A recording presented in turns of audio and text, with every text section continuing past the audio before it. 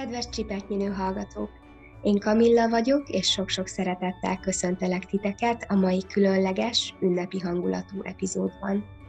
Elérkeztünk a 2021-es év adventi időszakához, amit mindenképpen meg szerettem volna koronázni egy olyan adással, ami segíti a hangolódásotokat, és valami olyat kaphattok általa, ami végigkísérhet titeket az év utolsó pár hetében.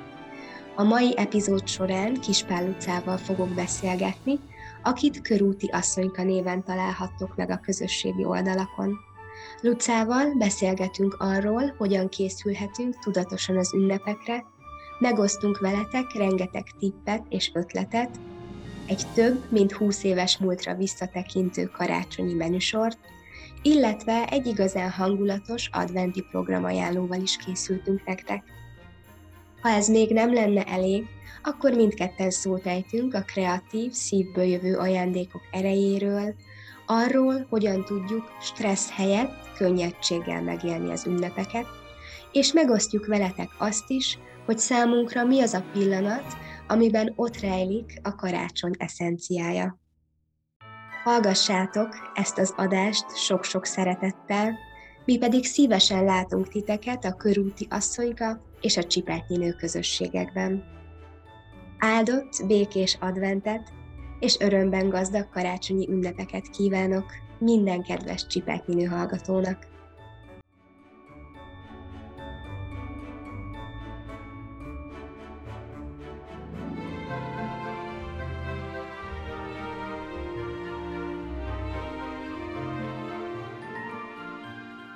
Szia Luca! Üdvözöllek a Csipetnyinő Podcast karácsonyi adásában. Köszönöm szépen, hogy elfogadtad a meghívásomat.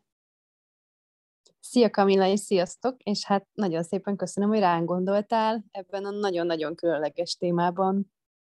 Hát igen, ahogy az előbb is mondtam, meg hát a címből is kiderül, a mai adásban a témánk, az az advent, a karácsony, hangolódás lesz, és hát bevallom őszintén neked és a hallgatóknak is, hogy pár hete már így megfogalmazódott a gondolat a fejemben, hogy mindenképpen szeretnék egy karácsony témájú adást a Csipetnyinő podcastjére, és hát keresgéltem, kutakodtam, hogy kivel lenne érdemes ezt a beszélgetést felvenni, és nagyon-nagyon boldog voltam, amikor rád találtam, és igazából nem is volt ez egy nagy keresgetés, mert hogy mi már így az Instagramon követtük egymást, és nagyon nagy örömmel töltött el, hogy ilyen gyorsan elfogadtad a meghívásomat.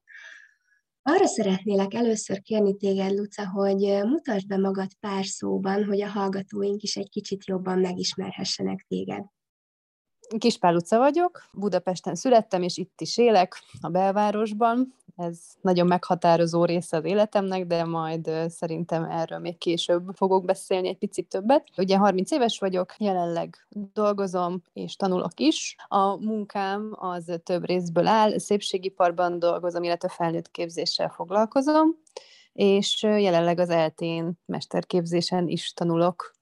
Úgyhogy ilyen általános adatokat tudok magamról elmesélni.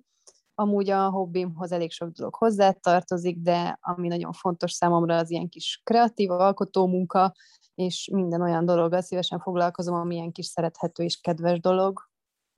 Hát igen, ezt tanúsíthatom én is, illetve azok is, akik téged követnek Instagramon és Facebookon, mert ugye neked van egy nagyon különleges és nagyon szép csengésű oldalad, méghozzá a Körúti Asszonyka.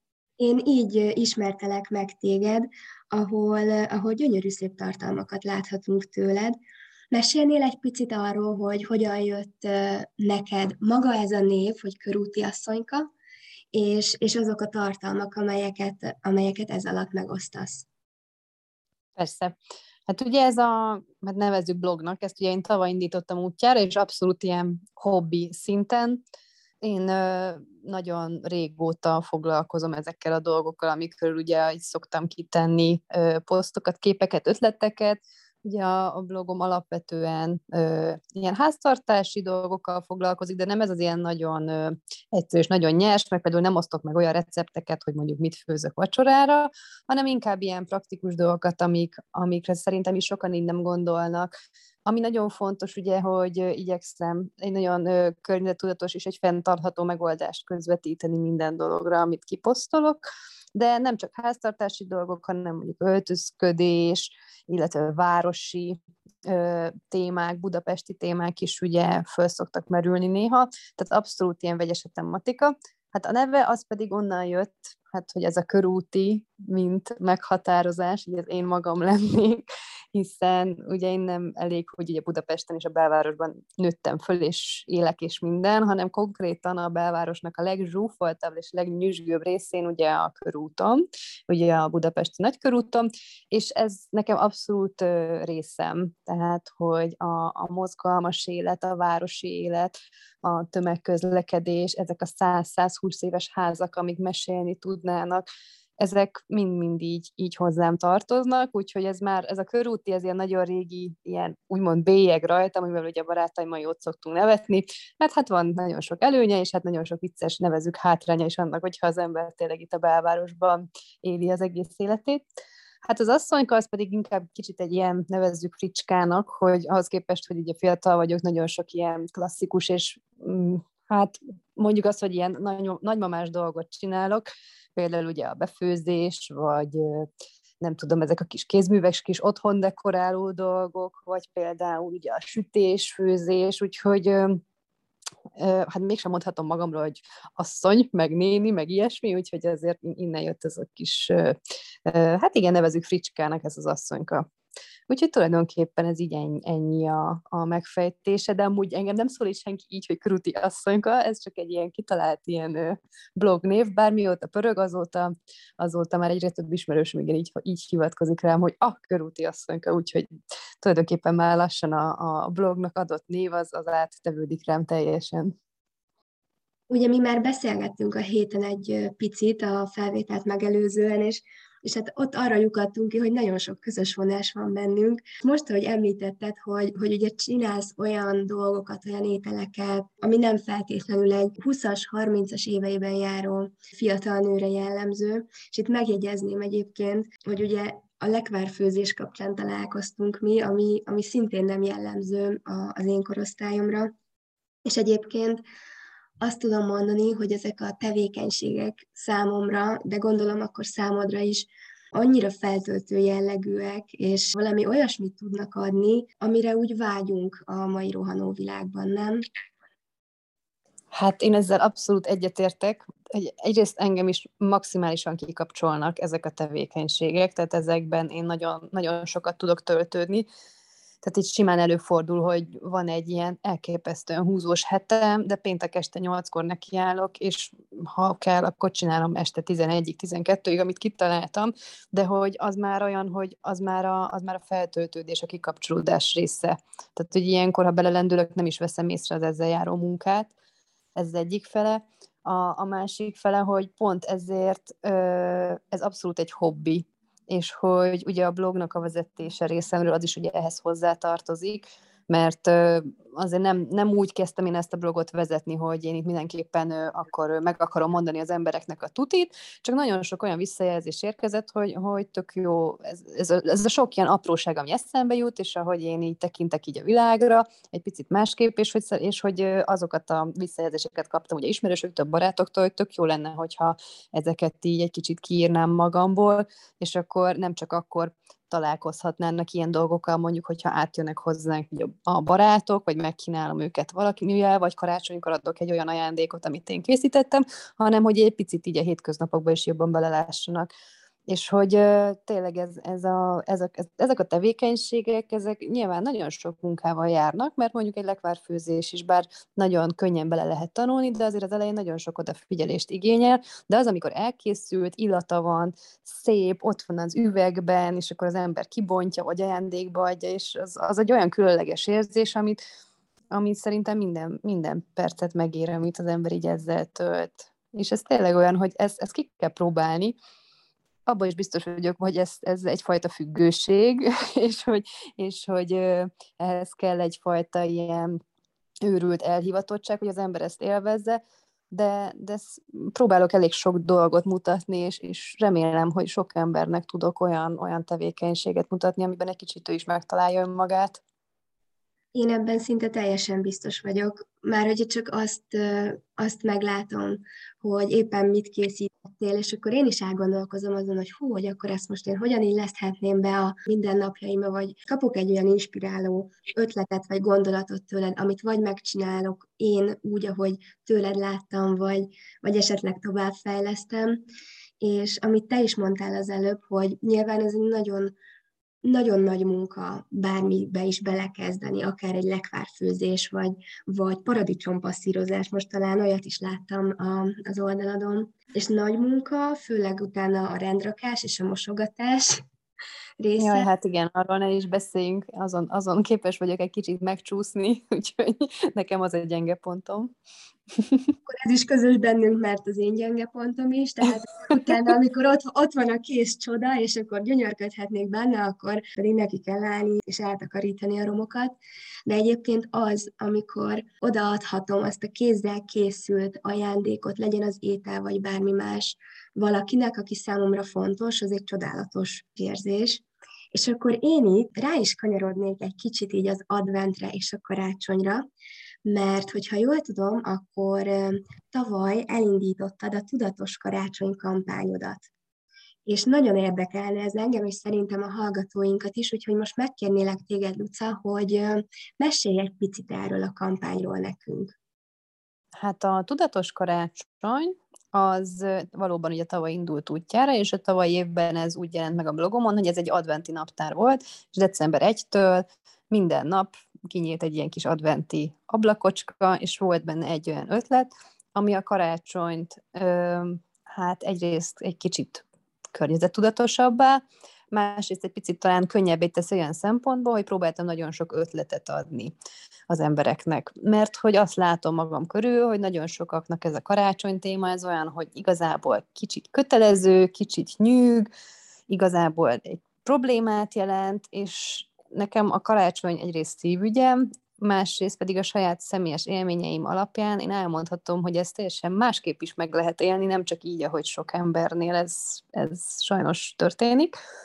És tulajdonképpen ez a két cél vezérelt, hogy egy picit másképp tekintsünk a karácsonyra, és hogy egy kicsit kevesebb szeméttel, kevesebb pazarlással, felesleges vásárlással töltsük ezt az adventi időszakot.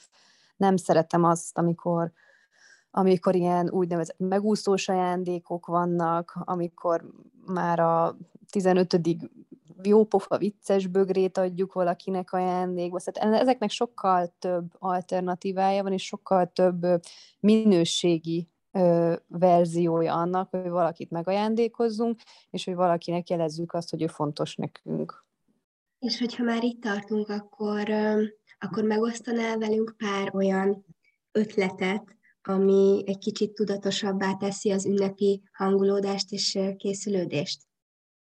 Persze, nagyon szívesen, már csak azért is, mert nagyon sokszor azt gondoljuk, hogy mondjuk ez a picit egy tudatosabban élni, vagy picit környezettudatosabban gondolkozni, hogy ez egy ilyen óriási nagy lila ködös valami, és hogy ez nagyon nehéz, de hogy én pont mindig törekszem arra, hogy nagyon egyszerű ötleteket adjak, így az élet minden területén, és azért ez a környezettudatos karácsony, ez sem azt jelenti feltétlenül, hogy akkor nem tudom, karácsonyfa nélkül, fűtés nélkül lakásban ülünk, mert hogy aztán nem pazarlunk semmit, mert hogy az ünnepnek meg kell adni a módját. Az ünnep más, az ünnep több, az ünnep csillogó. Én ezt gondolom, pont attól ünnep, és attól lesz más, mint egy átlagos hétköznap.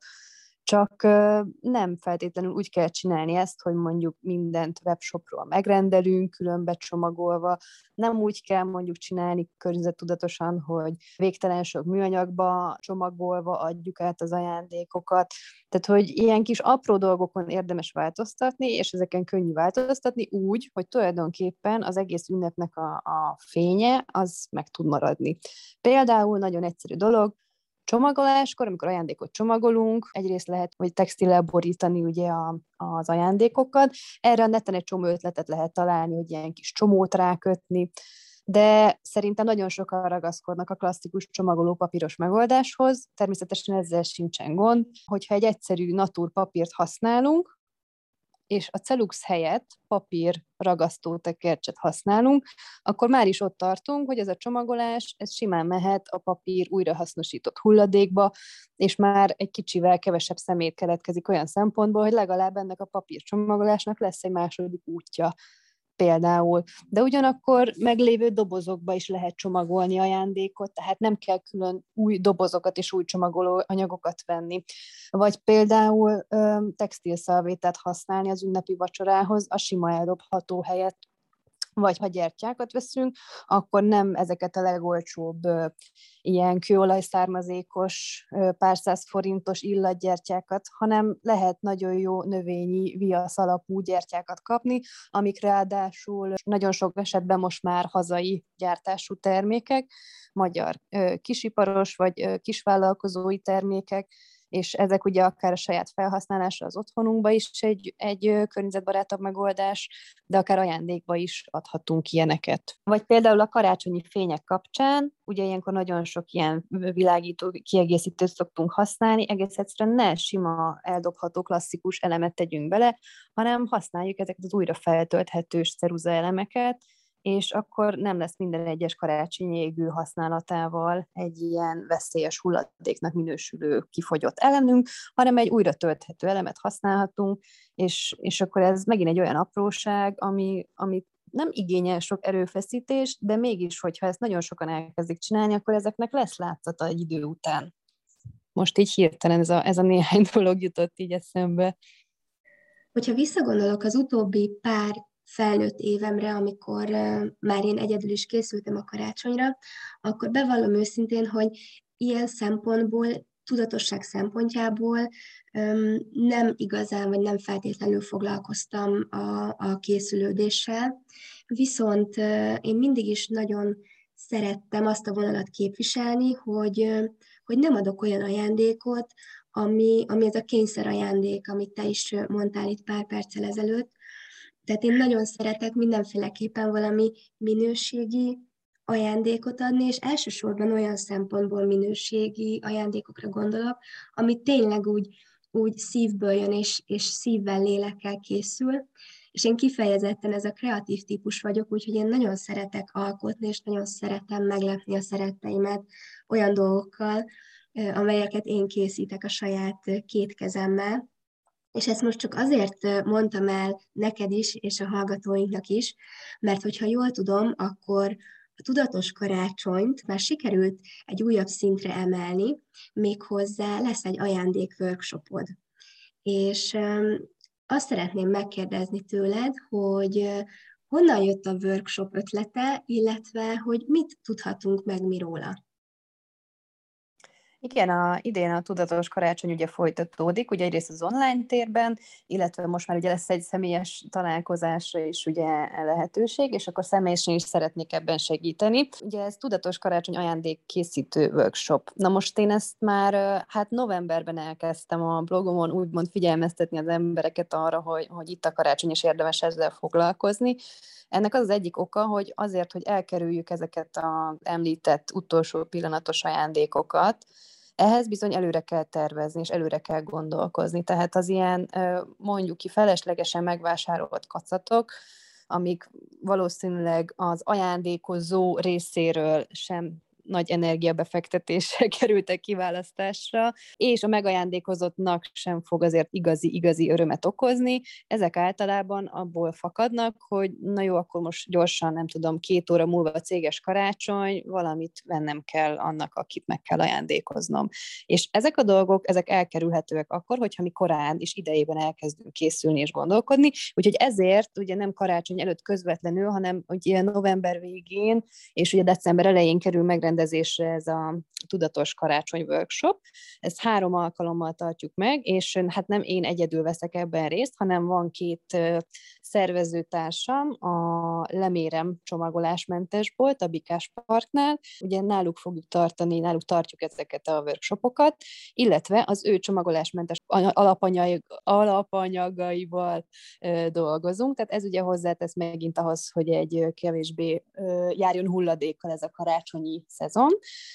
Egyrészt, másrészt pedig ők minőségi magyar termékekkel dolgoznak, tehát hazai beszállítóktól vásárolják a termékeket, mi is ezekre az alapanyagokkal dolgozunk. A másik partnerem pedig a Dia, aki a Swedia Design oldalt vezeti a Facebookon és az Instagramon is, ő pedig egyedi matricákat készít, amikkel most a workshop során a díszítést fogjuk megoldani. A Dia készített ilyen karácsonyi hangulatú matricát, amivel egy-egy ilyen natúr csomagolópapírt föl lehet dobni, vagy egy üvegre rá lehet ragasztani, és már is ad neki egy pici ünnepi hangulatot, úgyhogy így álltunk össze hárman. Szerintem ez egy ilyen nagyon jó és értékes trió, mert mindenki azt tudja hozzátenni, amiben jó. Ugye a csomagolásmentes bolt részéről, lemérem részéről tényleg jönnek ezek a minőségi alapanyagok, ők biztosítják nekünk a helyszínt a Bikás Parknál, és ugye ők is segítenek abban, hogy minél több emberhez eljusson ennek a workshopnak a híre. A Dia pedig abszolút ezt a karácsonyi dekor, design, ezt fogja tudni hozni ebbe a workshopba. Hát én pedig ugye beleteszem az eddigi tapasztalataimat, azokat az ajándékokat, amiket készítünk, én már évek óta készítem, ezek már le vannak tesztelve, ezeket már én ajándékoztam rokonoknak, és tudom, hogy nagy sikere volt, és direkt olyan dolgokat választottam, amiket nem nehéz elkészíteni, tehát abszolút kezdők is, vagy kevésbé kreatívak is tudnak csatlakozni, hiszen mindenben segítek, és ott lesz minden, a rendelkezésre állunk ott az egész csapatnak, és az a cél, hogy úgy tudjatok ajándékot készíteni, ami nem különösebben megterhelő, sőt, még a folyamat kifejezetten élvezetes is, és a végeredmény olyan szempontból is minőségi, hogy jó élmény lesz szerintem ezt az ajándékot átadni. És ezen a workshopon milyen ajándékokat fogtok majd elkészíteni együtt? Hát alapvetően 4 dolog van itt meghirdetve. Az egyik az egy ilyen karamellizált fahéjas mandula, ez az, amit ugye a karácsonyi vásárban szoktak árulni, és ugye ezt el lehet készíteni otthon is, és ezt nagyon szépen be lehet rakni akár csinos üvegekbe, de akár egy papírzacskóba is, és akkor egy ilyen dizájnos matricával, amit ugye említettem, leragasztani, és akkor ez egy ilyen egybe kész, már szinte becsomagolt ajándék. Fogunk készíteni ezen kívül egy hibiszkusz szirupot. Ugye a hibiszkusz az egy ilyen karácsonyi ünnepkörhöz gyakran hozzárendelt virág, tehát nagyon sok helyen megjelenik ilyen hibiszkusz motívum, és szárított hibiszkusz virágból főzünk majd egy szirupot, amit lehet adni gyerekeknek is akár, hiszen szörpként is lehet fogyasztani, de akár a felnőttek is örülhetnek neki, hiszen koktélba is nagyon jó kis alapanyag, egy ilyen nagyon finom, különleges íz tud adni a long drinkeknek például, de akár egy ilyen süteményre rálocsolva egy ilyen sűrű szirupként is tök jól használható. A harmadik dolog az egy ilyen úgynevezett, hát úgy neveztem, hogy instant karácsonyi forralt borcsomag, ami tartalmaz egyrészt egy palack minőségi villányi vörösbort, és egy hozzá kifejlesztett karácsonyi fűszerkeveréket, amit mi állítunk össze, és ez így egyben ugye egy komplett kis karácsonyi csomag. A forralt bort szerintem mindenki szereti, csak sokan nem állnak neki otthon, hogy megcsinálják maguknak, meg hát ugye itt is azért sokkal jobb ezeknél az ilyen bolti mesterséges aromával átitatott ilyen kész fűszerek helyett egy saját kézzel bekevert minőségi fűszert használni. És a negyedik, amire még van lehetőség, hogy elkészítsék a workshopon a jelentkezők, az pedig ugye ilyen saját mintás csomagolópapír, amihez natúrpapírt és dekorációs elemeket biztosítunk. És akkor ezzel a 4 dologgal ugye már a kézben haza lehet menni, és ezek már olyan dolgok, amik teljesen készen lesznek, és akár a fa alá is egy az egybe be lehet tenni. Hát ahogy most ezt így elmesélted nekem, én már teljesen kreatív lázba jöttem. Egyébként Örülök. képzeld el, hogy ezt még nem mondtam neked, de amikor beszéltünk, és akkor utána elkezdtem felkészülni a mai felvételünkre, és ugye olvasgattam a programtervet, ami a workshopon lesz, amit most elmondtál, pont az jutott eszem, hogy annyira jó lenne ott lenni ezen a workshopon, de hát ugye én Szegeden élek, és úgy hirtelen el is vetettem az ötletet. Aztán képzeld el, eszembe jutott, hogy mondta a párom, hogy nekik decemberben lesz Budapesten céges buliuk, és hogy mindenképpen majd megy fel egy szombati napon Budapestre. És akkor eszembe jutott, hogy hát véletlenül nem az egyik egy olyan nap, amikor lesz workshopotok, és kiderült, hogy igen. Úgyhogy én nagyon remélem, hogy sikerül majd összehozni, és akkor el tudok menni az utolsó workshopra, hogyha még van hely, majd ezt mi megbeszéljük, De én Hát annyira... ez nagyon izgalmas, és amúgy tök jó, és nagyon várom, hogy ugye tudjunk találkozni, és hogy ez is egy olyan érdekes, hogy amit említettél korábban, hogy így az első beszélgetés alatt kiderült, hogy nagyon-nagyon sok ilyen kis közös pont van az életünkben, és én tökre hiszek ebben, hogy az élet így rendezi egymás mellé sodorja az olyan embereket, akiknek van valami dolguk egymással, úgyhogy tényleg mi soha nem is találkoztunk, meg csak a neten találtunk egymással, ugye az Instagramon, a lekvárfőzéssel, és hogy így ez annyira király dolog szerintem, hogy egy ilyen hobbi így össze tud hozni két embert az ország két végéből, és hogy na mindegy, szóval nagyon tetszik ez így nekem, úgyhogy remélem, hogy ott leszel és találkozunk. Tehát én annyira lelkes voltam, amikor így összeállt a fejemben a kép, hogy igazából ezt meg tudjuk oldani, úgyhogy hát meglátjuk, hogy alakul. Minden esetre biztos, hogy ez a workshop, ez valami csoda lesz, és mindenkinek, aki szeret kreatívkodni, annak biztos, hogy egy hatalmas élmény lesz. Szóval én gratulálok nektek, amiért így összefogtatok, és összeálltatok, és megterveztétek, és megszerveztétek. Szóval mindenféleképpen sok sikert kívánok ehhez a workshophoz, és még nagyon sok ilyet kívánok neked és a többieknek is. Hát nagyon szépen köszönjük, és tényleg hiszem azt, hogy ez egy nagyon jó projekt, mert egyrészt az összefogásban nagyon sok erő van, és nagyon jól tudjuk támogatni egymást, másrészt pedig tényleg nagyon sokat dolgozunk azon, hogy ez egy minőségi délután legyen, amit majd itt eltöltötök velünk. Esetleg van még más adventi vagy karácsonyi ajándékötleted, amit úgy szívesen megosztanál velünk, vagy ami most így hirtelen eszedbe jut még? Én azt gondolom, hogy a karácsony az a vágyakról kell, hogy szóljon, és egy ajándék az akkor jó, hogyha az egy olyan dolog, amire az illető vágyott, vagy esetleg mondjuk magának úgy, hogy nem venné meg. De nagyon örülne neki.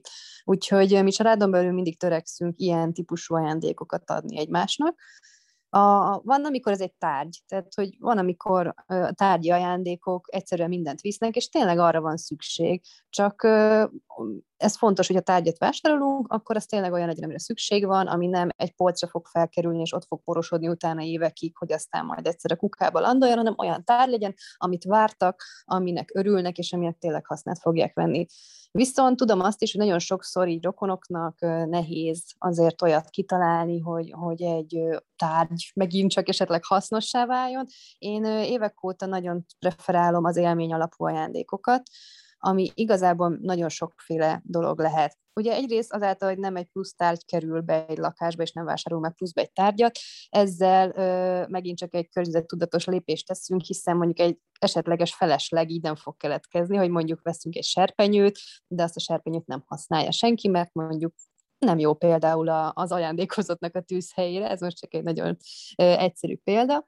Viszont, hogyha veszünk egy élményt, az egyrészt nem jár felesleges gyártással, nem jár felesleges szállítással, nem keletkezik belőle a kacat, és egy olyan ajándék lesz belőle, ami viszont elég szabadon felhasználható. Itt mindenféle utalványokra érdemes gondolni, nem tudom, színházjegy, vagy akár még mozira is lehet gondolni, de akár különböző workshopokra is lehet utalványokat vásárolni, de itt is megint próbáljunk maradni az egyszerűségnél, tehát akár mondjuk anyukádat mondjuk befizeted egy nagyon-nagyon különleges kozmetikai kezelésre, vagy egy olyan fodrászhoz, akihez már régóta szeretett volna eljutni. Tehát nagyon sok lehetőség van, körmös utalványok, ha már a szépségiparnál tartunk, vannak könyvutalványok, tehát nagyon sok ilyen élmény utalványt lehet vásárolni, és akkor olyan egyéb utalványt, amiről mondjuk tudjuk, hogy nem biztos, hogy mi ki tudnánk választani megfelelőt, ugye itt a könyvről jutott eszembe, viszont az illető nagyon fog neki örülni, hogyha választhat egy olyat, ami neki tetszik. De én a gasztroajándékokat is nagyon csípem, annak szerintem abszolút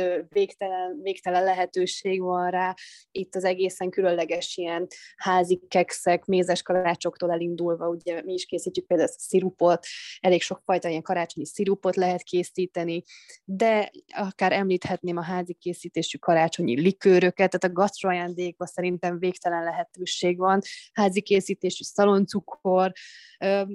Szerintem ezek mind olyan dolgok, hogy nem kell bonyolítani, egyszerű, jelképes ajándéknak is jó lehet, ajándék kísérőnek is jó lehet, Én ezeket nagyon szeretem, és megmondom őszintén, hogy minden évben élek ezekkel a lehetőségekkel. Képzeld el, hogy én tavaly linzereket sütöttem, ilyen kis szívecske alakú linzereket, epres linzereket, és akkora sikere volt, nagyon jól néztek ki, és nagyon szépen becsomagoltam őket, és tényleg ez a szívvel, lélekkel készült karácsony előtt pár nappal. Számomra egy csodálatos élmény volt. Így van, és lehet, hogy az elsőre ez csak egy süteménynek tűnik, de akkor is egy süteménnyel is egyrészt látod, hogy nagyon nagy örömöt lehet okozni, másrészt ne felejtsd el, hogy ami benne van, nem csak a szíved, lelke, de az időd. És azért nagyon-nagyon fontos és értékes dolog ma, és azzal szerintem nagyon ki lehet fejezni azt, hogy valaki számodra fontos, hogy nem a pénzedet feltétlenül, nem azt szánod csak ő rá, hogy bemegyek a boltba és megveszem az első dolgot, ami drága, hanem az idődet. Mert az idő az, ami egyre nagyobb jelentőséggel bír, és hogyha az ember az idejéből áldoz valaki másra, hát szerintem az nagyon sokat jelent. És ezekre az ajándékok, amikor elkészíted, hát igen, az idődből fogsz rászánni. Úgyhogy én ezért szeretem ezeket, az a helyzet, és örülök, hogy akkor nem csak nálunk szokott ez is sikert aratni, hanem neked is ilyen élményeid voltak, hogy tetszett ez mindenkinek. Igen, hát most, ahogy így elmeséltem neked ezt a tavalyi linzeres ajándékot, eszembe jutottak a nagyszüleim, hogyan örültek neki, amikor odaadtam és kibontották, és úgy emlékszem, hogy tényleg ott volt az öröm az arcukon, a szívükben, hogy gondoltam rájuk, és nem csak akkor gondoltam rájuk, amikor én azt az ajándékot odaadtam, hanem mind a közben, amikor készítettem őket, és ugye folyamatosan azok az emberek jártak a fejemben, akiknek ezt szántam. Tehát egy csodálatos élmény volt, mert engem is azt tesz a legboldogabbá, illetve azt látom, hogy a családom is annak örül a legjobban, hogyha valami olyat kapnak, amit én csináltam, amit én készítettem, és az olyan, mintha egy kis szeletet adnék magamból. Most, hogy így megemlítettük a gasztro ajándékokat, szerintem nem mehetünk el a karácsonyi menü kérdése mellett, és hogyha jól tudom, akkor nálatok ennek egy nagyon messzire nyúló tradíciója van, úgyhogy megkérlek, hogy megosztod velem és a hallgatóinkkal a ti karácsonyi menüsorotokat. Persze, nagyon szívesen. Hát remélem anyukám is fogja hallgatni ezt az adást, és remélem, hogy ő is pont úgy fogja gondolni, mint ahogy én ezt most elmesélem. Nálunk ugye most már szerintem 21. éve lesz ugyanaz a karácsonyi menü, és hát ugye mondtam, hogy az ünnep attól ünnep, hogy ez teljesen más, mint a hétköznap, tehát nálunk ez az étel, ez a menüsor, ez egy évben egyszer van, csak és kizárólag karácsonykor.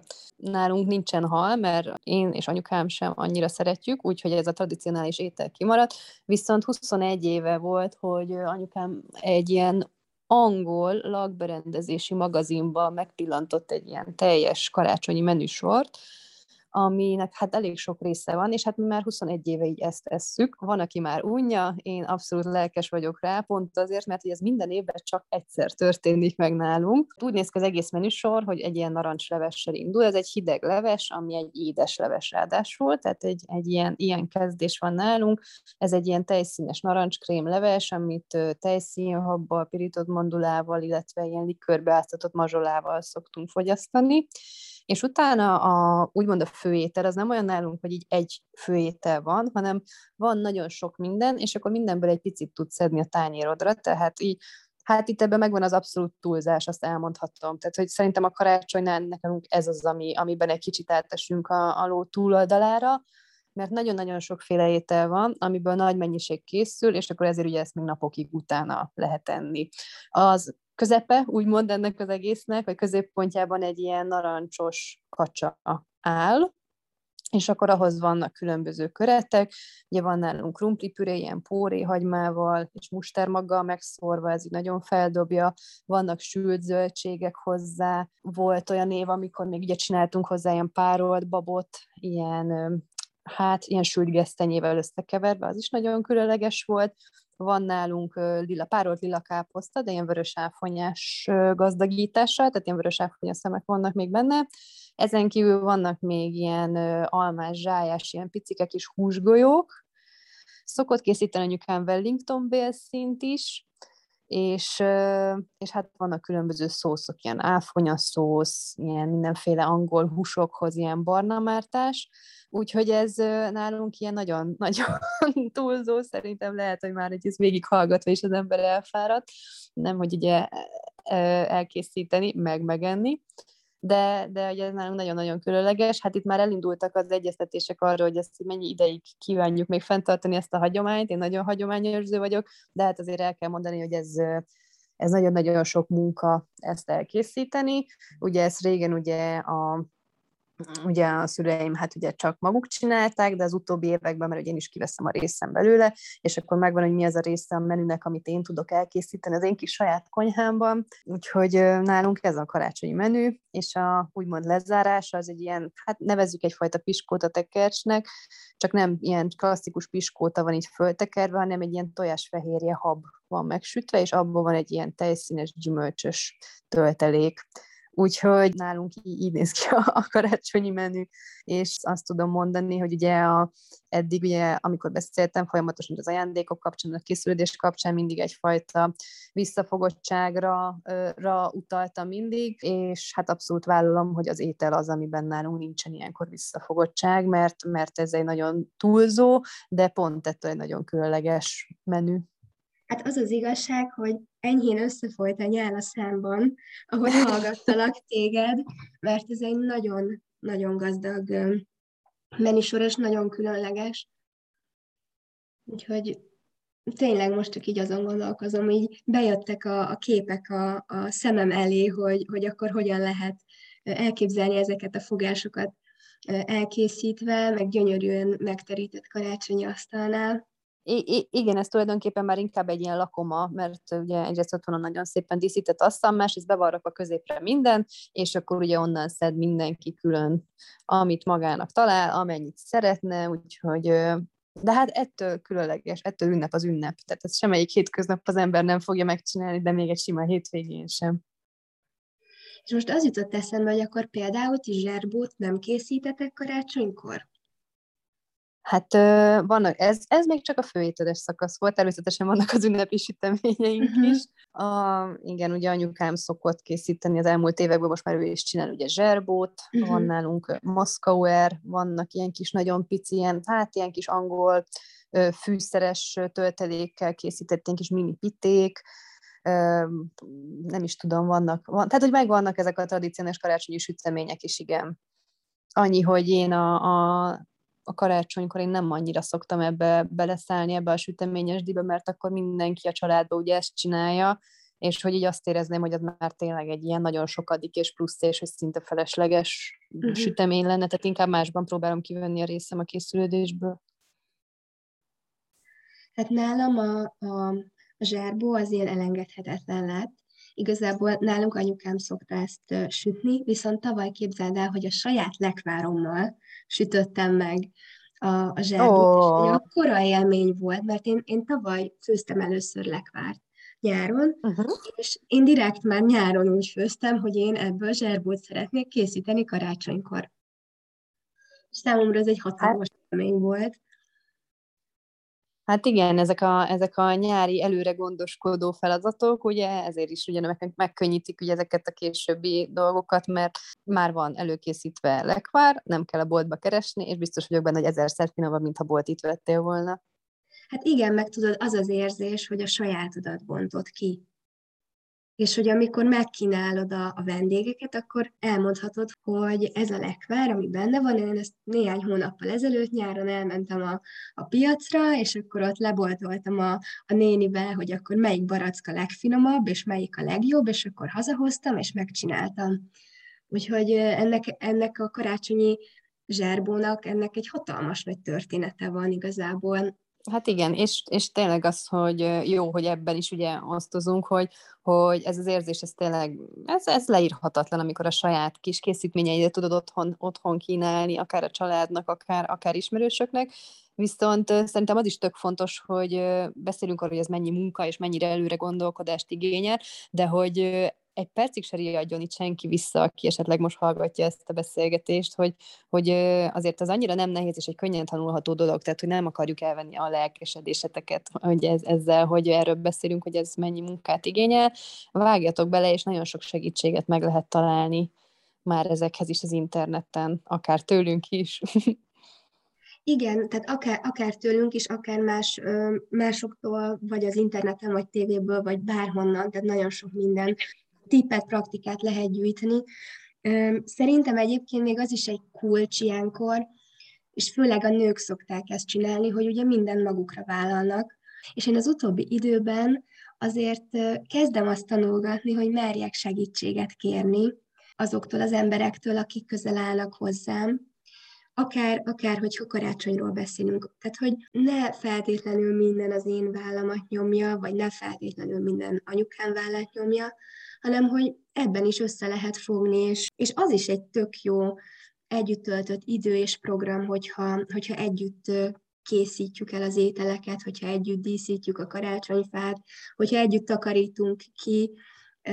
Tehát szerintem mindenképpen ez is hozzátartozik a karácsonyhoz és a szeretet ünnepéhez, mert hogyha szeretem a másikat, nyilván szeretem a másikat, hogyha vele töltöm a karácsonyt, akkor azon vagyok, hogy minél jobban megkönnyítsem a dolgát, és hogyha mindannyian ezen vagyunk, hogy megkönnyítsük a családtagjaink dolgát, akkor szerintem elkerülhetjük azt a hatalmas nagy fáradtságot, és azt a hatalmas nagy stresszt, amit egyébként így ez az egész karácsonyi láz okozni tud.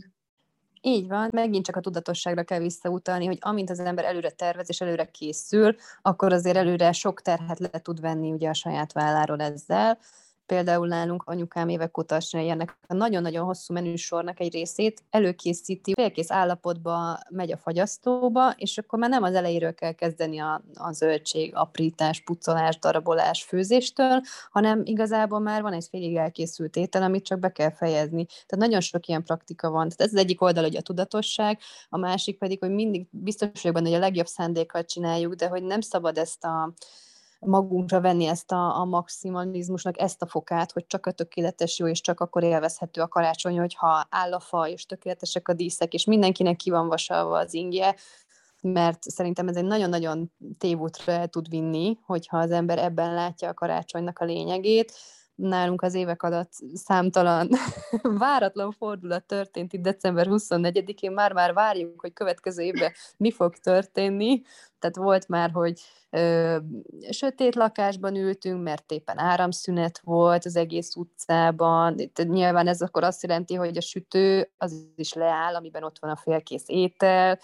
Akkor, tehát, hogy volt olyan, hogy 24-én akkor ugye a lefolyót szét kellett szedni, mert eldugult, és ugye a konyhában, ahol egész nap az ember sürög forog, hát ott visszajött minden, de a legviccesebb az szerintem, amit, tehát nem tudunk ezzel a történettel mit kezdeni, az tavaly volt, hogy ugye elkészült a kacsa, mint mondtam, anyukám már rutinosan előkészítette, már tényleg szinte minden megvolt, kirakta ugye az erkélyre hűlni, hogy ott jó hideg van, a hűtőben nem fért volna el, és amikor eljött az, hogy akkor így délután ránézzünk, hogy akkor már lassan fogyasztható, azt vettük észre, hogy a karácsonyi kacsánkat megették a varjak a Ferenc körúton, az erkélyen, mert hogy így kimentünk, és ilyen szétszaggatott kacsadarabok voltak mindenütt szana szétszórva, és a varjak kibontották a csomagolást, és ők már megették előttünk a karácsonyi menüt, úgyhogy például tavaly olyan volt a karácsony, hogy 24-én délután 1 órakor akkor elindultunk még nyitva tartó boltot keresni, hogy vehessünk magunknak karácsonyi kacsát, úgyhogy, de hogy szerintem nagyon fontos, hogy ezeken a történeteken ne görcsöljünk be, meg ezeken a helyzeteken, hanem ezeken tudjunk nevetni, mert úgyis megoldódik, szóval hogy nem ez fogja adni a karácsonynak a lényegét, sőt, még lehet, hogy emlékezetessé is teszi. Tehát abszolút nem. Ezt a sok készülődést, amiről beszélünk, meg ajándékozás, ez csak úgy érdemes szerintem csinálni, hogy egyfajta lazassággal, és hogy ha nem sikerül, nem úgy sikerül, kicsit béna lesz, akkor, és akkor mi van? Legalább az ember megpróbálta, lesz belőle egy vicces történet, úgyhogy én mindenkit arra biztatok, hogy azért nem kell ezt túlfeszülni, ezt a karácsony témát, akkor sem, hogyha csak a legjobb szándékkal készülünk. Meg hát, hogyha a sötétben ültök, akkor is legalább együtt ültök a sötétben, nem? Tehát együtt vagytok. Hát igen, igen, meg tényleg fontos szerintem, hogy ezeken a dolgokon az ember megtanuljon nevetni, mert amúgy mi más tudnánk tenni, tehát mert nem ezeken múlik szerintem. Nyilván az ember próbálkozik, hogy olyan legyen minden, szép legyen az asztal, finom legyen az étel, de van, hogy nem sikerül. Na, hát ilyen az élet. Hát igen. Luca, hogy én most így látom a kérdéseimet, és nézem az időt, szerintem elérkeztünk az epizódunk utolsó részéhez. Ugye ezt meséltem neked, hogy mindegyik epizód végén van 3 visszatérő kérdés, ami nem a témához kapcsolódik, csak szeretném feltenni mindenkinek, akivel beszélgetek. Illetve a plusz egy kérdés az, amit majd te fogsz nekem feltenni, és mivel én már tudom, hogy mi lesz a kérdésed, ezért én feldobnám azt az ötletet, hogy mi lenne, hogyha a plusz egy kérdést azt most tennéd fel nekem, mert hogy ez kapcsolódik szorosan a témánkhoz, és akkor az adás végén pedig beszélnénk erről a nőiségvonalról. Mit szólsz hozzá? Szuper, hát akkor már mondom is a kérdésemet. Én arra lennék kíváncsi, hogy neked mi az, ami a karácsony varázsát jelenti, vagy van-e esetleg olyan pillanat, vagy olyan hagyomány, ami a karácsony varázsát elhozza neked? Hát az az igazság, hogy most megpróbálom egy időrendi sorrendben mondani, és pont ma volt az a nap, ugye most még november közepe sincs, amikor ezt a felvételt felvesszük, de ma volt az a nap, amikor én elkezdtem hangolódni. Egyrészt azért, hogy mire most este itt beszélgetünk, akkor már egy kicsit így karácsonyi hangulatban legyek, és majd nagyon szerencsés napom volt, mert az összes egyetemi órám online volt, úgyhogy itthon voltam egész nap. Mentek a karácsonyi zenék, áthúztam a karácsonyi párnahúzatokat, illetve találtam egy ilyen kis égősort, és azt is feltettem úgy, hogy az most itt a karnison lóg és ég, és nagyon, nagyon kis hangulatos, illetve egy gyertyát is meggyújtottam. Tehát én mindenféleképpen szeretek erre felkészülni, és hát ez az első állomása az egész karácsonyi sztorinak, hogy elkezdek készülődni. Aztán ugye jön a december, ami számomra egy nagyon különleges hónap, mert a születésnapommal kezdődik, aztán pedig 2 ünnep között még a névnapom is van. Tehát igazából szeptemberben nálam minden megtörténik, aztán egy évig nincsen semmi. Hogyha belegondolok abba, hogy már ugye december elején így a családdal azért összegyűlünk a születésnapom alkalmából, tehát már ott megélek valami olyat, amikor így együtt vagyunk, és azok az emberek vesznek körül, akik nekem nagyon fontosak, és akiket szeretek. Úgyhogy mindenképpen ezzel folytatódik, és hát december közepe tájékán pedig én akkor mindig elkezdek valamit kreatívkodni, amit már ugye neked említettem. És igazából ezek azok a lépések, amelyek engem elvezetnek december 24-éig.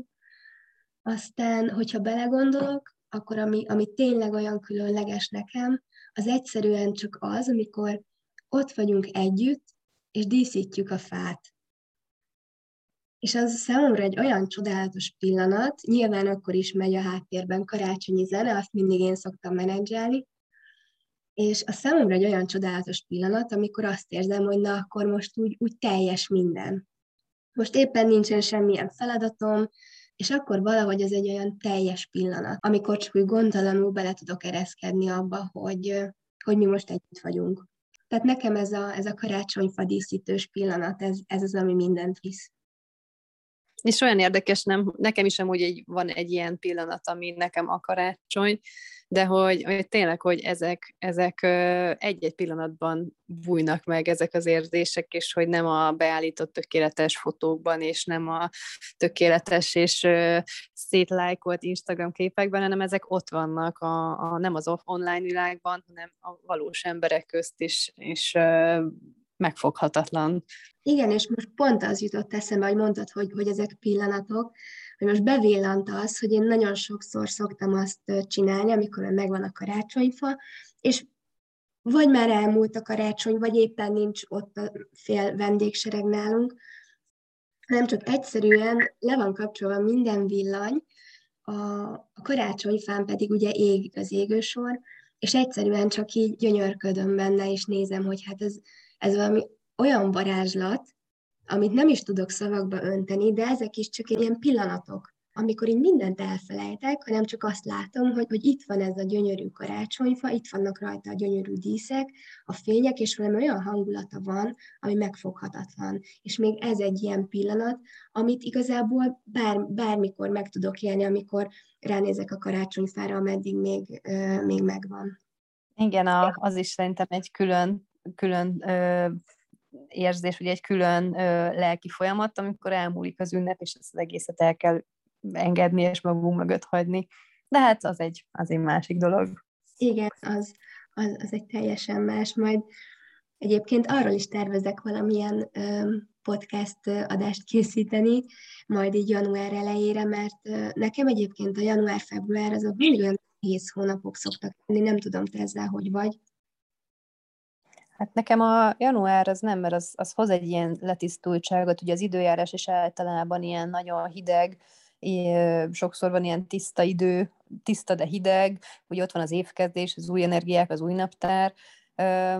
Nekem az nem, a február az már inkább, igen, az már nehéz nekem is.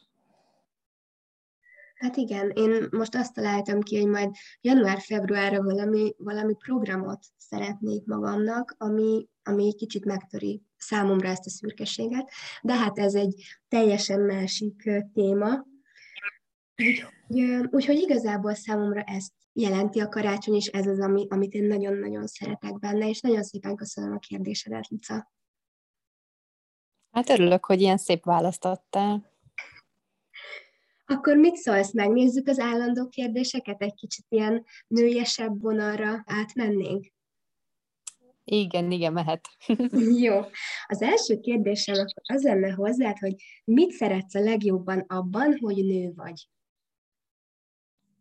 Hát megmondom őszintén, ez egy nagyon sok fejtörést okozott nekem ez a kérdés, és ezt nagyon nehéz megfogalmazni, és még sosem gondolkoztam ezen, úgyhogy tök jó, hogy így ezzel a kérdéssel is szembesültem. De arra jutottam, hogy talán az, hogy nagyon-nagyon sok szerepet, és nagyon-nagyon sok érzelmet élhetek át. Nekem talán ez az, ami így eszembe jutott, hiszen nőként nagyon sok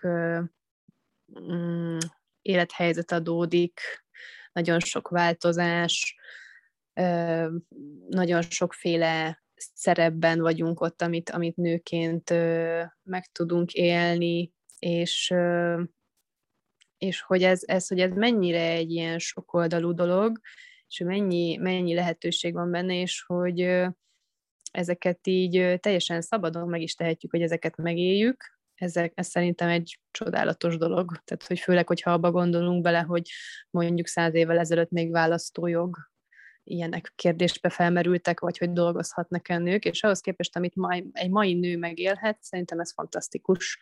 A másik pedig hát az érzelmek. Nyilván férfiak is megélhetnek ugyanilyen érzelmeket, de szerintem nőként sokkal intenzívebben éljük át ezeket a kis apró életeseményeket, és hogy nekem az egy ilyen nagyon jó dolog, hogy egy napon belül hányféle érzelem fut rajtam végig, és szerintem ez is egy ilyen nagyon különleges dolog, hogy mennyire rugalmasan kezeljük mindig ezeket a helyzeteket, és mindig másfajta érzelmet vált ki belőlünk egy-egy dolog. Ezt nagyon szépen megfogalmaztad.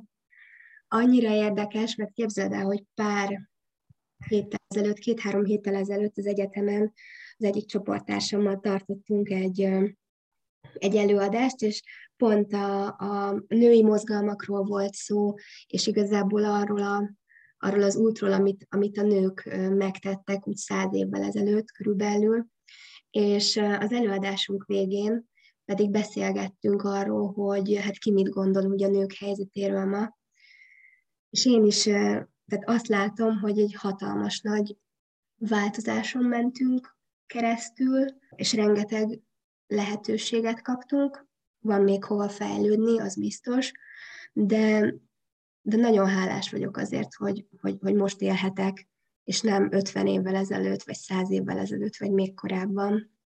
A másik az érzelmek, hát azt ne is mondd. Tehát tényleg olyan skálán tudok mozogni én is egy nap alatt. Néha elgondolkozom rajta, hogy ez most így rendben volt, vagy hogy lehet, hogy belőlem még az a picike dolog is ilyen nagy érzelmet tudott kiváltani, vagy hogy lehet, hogy eszembe jut egy dátum, egy bármilyen évforduló, ami igazából nem is igazi évforduló, csak mondjuk egy évvel ezelőtt ezen a napon történt valami, és olyan picike dolgok, és annyira meg tudnak érinteni, és úgy el tudok gondolkozni rajtuk, úgyhogy hát igen, van tehetségünk az érzelmek megéléséhez, az biztos. Hát, az biztos. És szerintem ezzel feladatunk is van, de ez megint egy más téma. A második kérdésem az lenne hozzád, Luca, hogy milyen szépségápolási rutint vagy termékeket használsz a mindennapokban?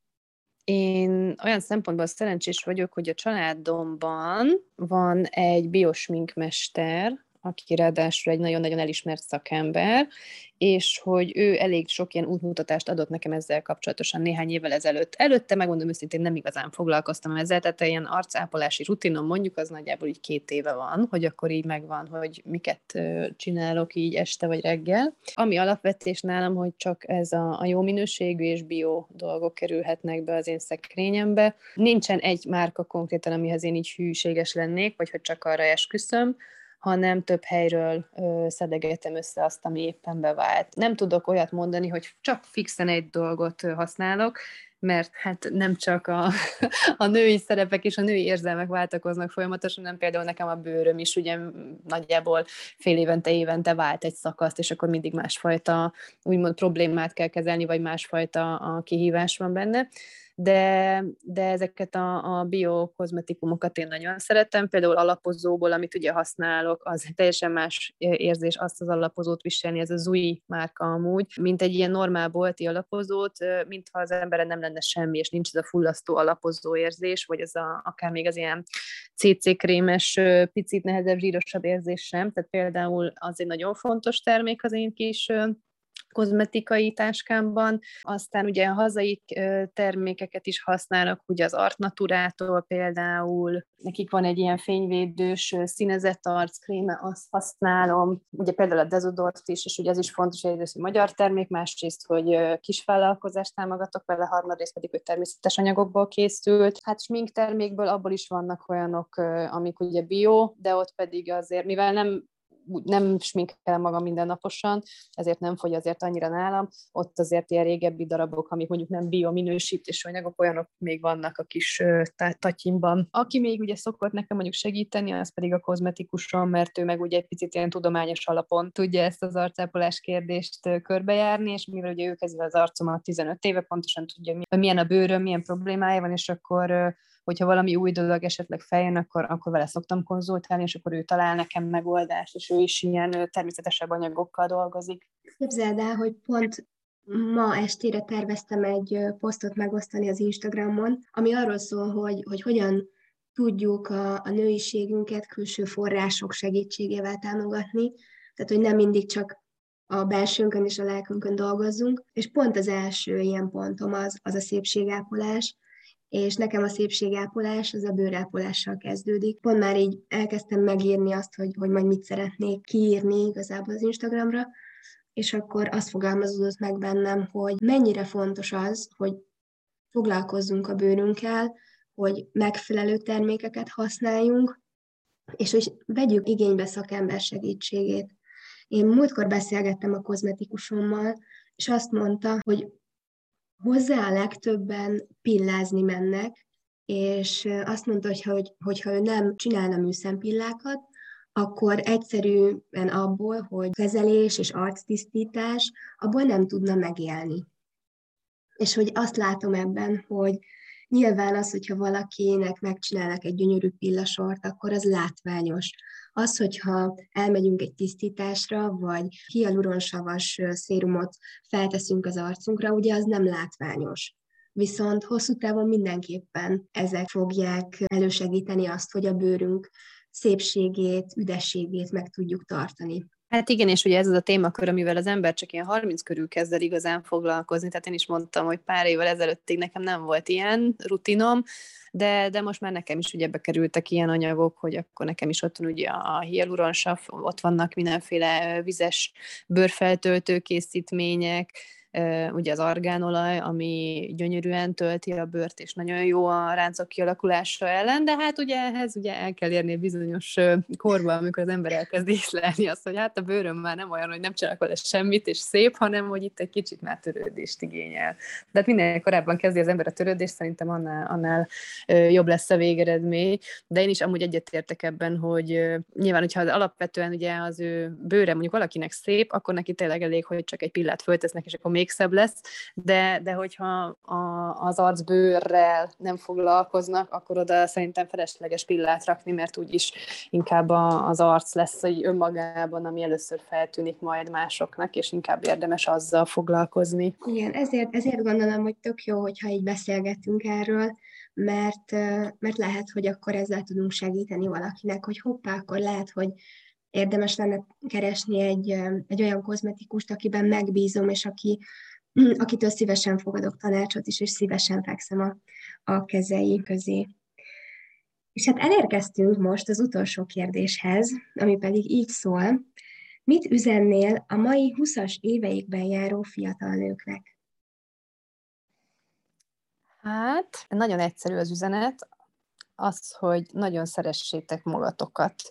Igazából ez szerintem nagyon fontos.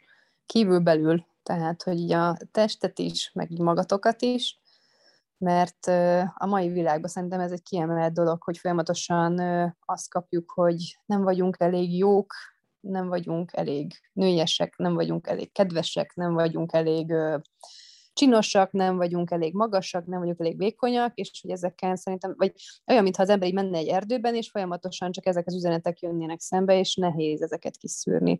Úgyhogy az üzenet, hogy ezzel ne foglalkozzatok semmit, szeressétek magatokat, a testeteket, a lelketeket egyaránt, ha pedig valamivel nem vagytok kibékülve, akkor azt csak tessék rajta dolgozni önfegyelemmel, de semmiféleképpen sem önsanyargatással, vagy egy saját magatok bántásával.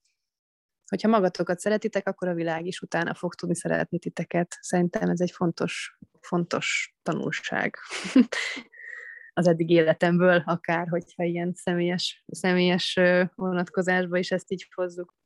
Nagyon szépen köszönöm ezt a végszót. Szerintem nagyon jól passzolt a karácsonyi témánkhoz, ahhoz, hogy beszélgettünk a szeretet ünnepéről, és hogy ezzel a gondolattal zártuk le ezt a mai epizódot, hogy szeressük magunkat. Luca, nagyon-nagyon-nagyon örülök, hogy beszélgettünk ma. El sem tudom mondani, hogy mennyire boldog vagyok, és azt gondolom, hogy sikerült megvalósítanunk most azt az álmomat, hogy létrehozzunk egy olyan podcast adást, egy olyan beszélgetést, amiben egy kicsit máshonnan is megközelítjük az adventi időszakot, illetve magát a karácsonyt. Úgyhogy én teljesen elégedett vagyok, és boldog vagyok, és szerintem nagyon sokszor meg fogom még hallgatni decemberben ezt az adást. Hogy még egyszer köszönöm, hogy itt voltál ma velünk. Hát nagyon-nagyon boldog és áldott ünnepeket szeretnék neked kívánni. Hát nagyon köszönöm, és nektek is legyen nagyon-nagyon szép ünnepetek, és kedves hallgatóknak is kívánom azt, hogy egy nagyon szeretetteljes és nyugodt karácsonyt tölthessenek el azokkal, akik szeretnének lenni. És köszönöm szépen a felkérést is, mert nekem is nagyon, nagyon sokat adott ez a beszélgetés. Köszönöm még egyszer. Kedves hallgatóink, legyen csodálatos nektek az év utolsó pár hete. Remélem, hogy sok ötlettel tudtatok gazdagodni. Nagyon-nagyon boldog karácsonyi ünnepeket kívánunk nektek. Minden jót nektek, sziasztok!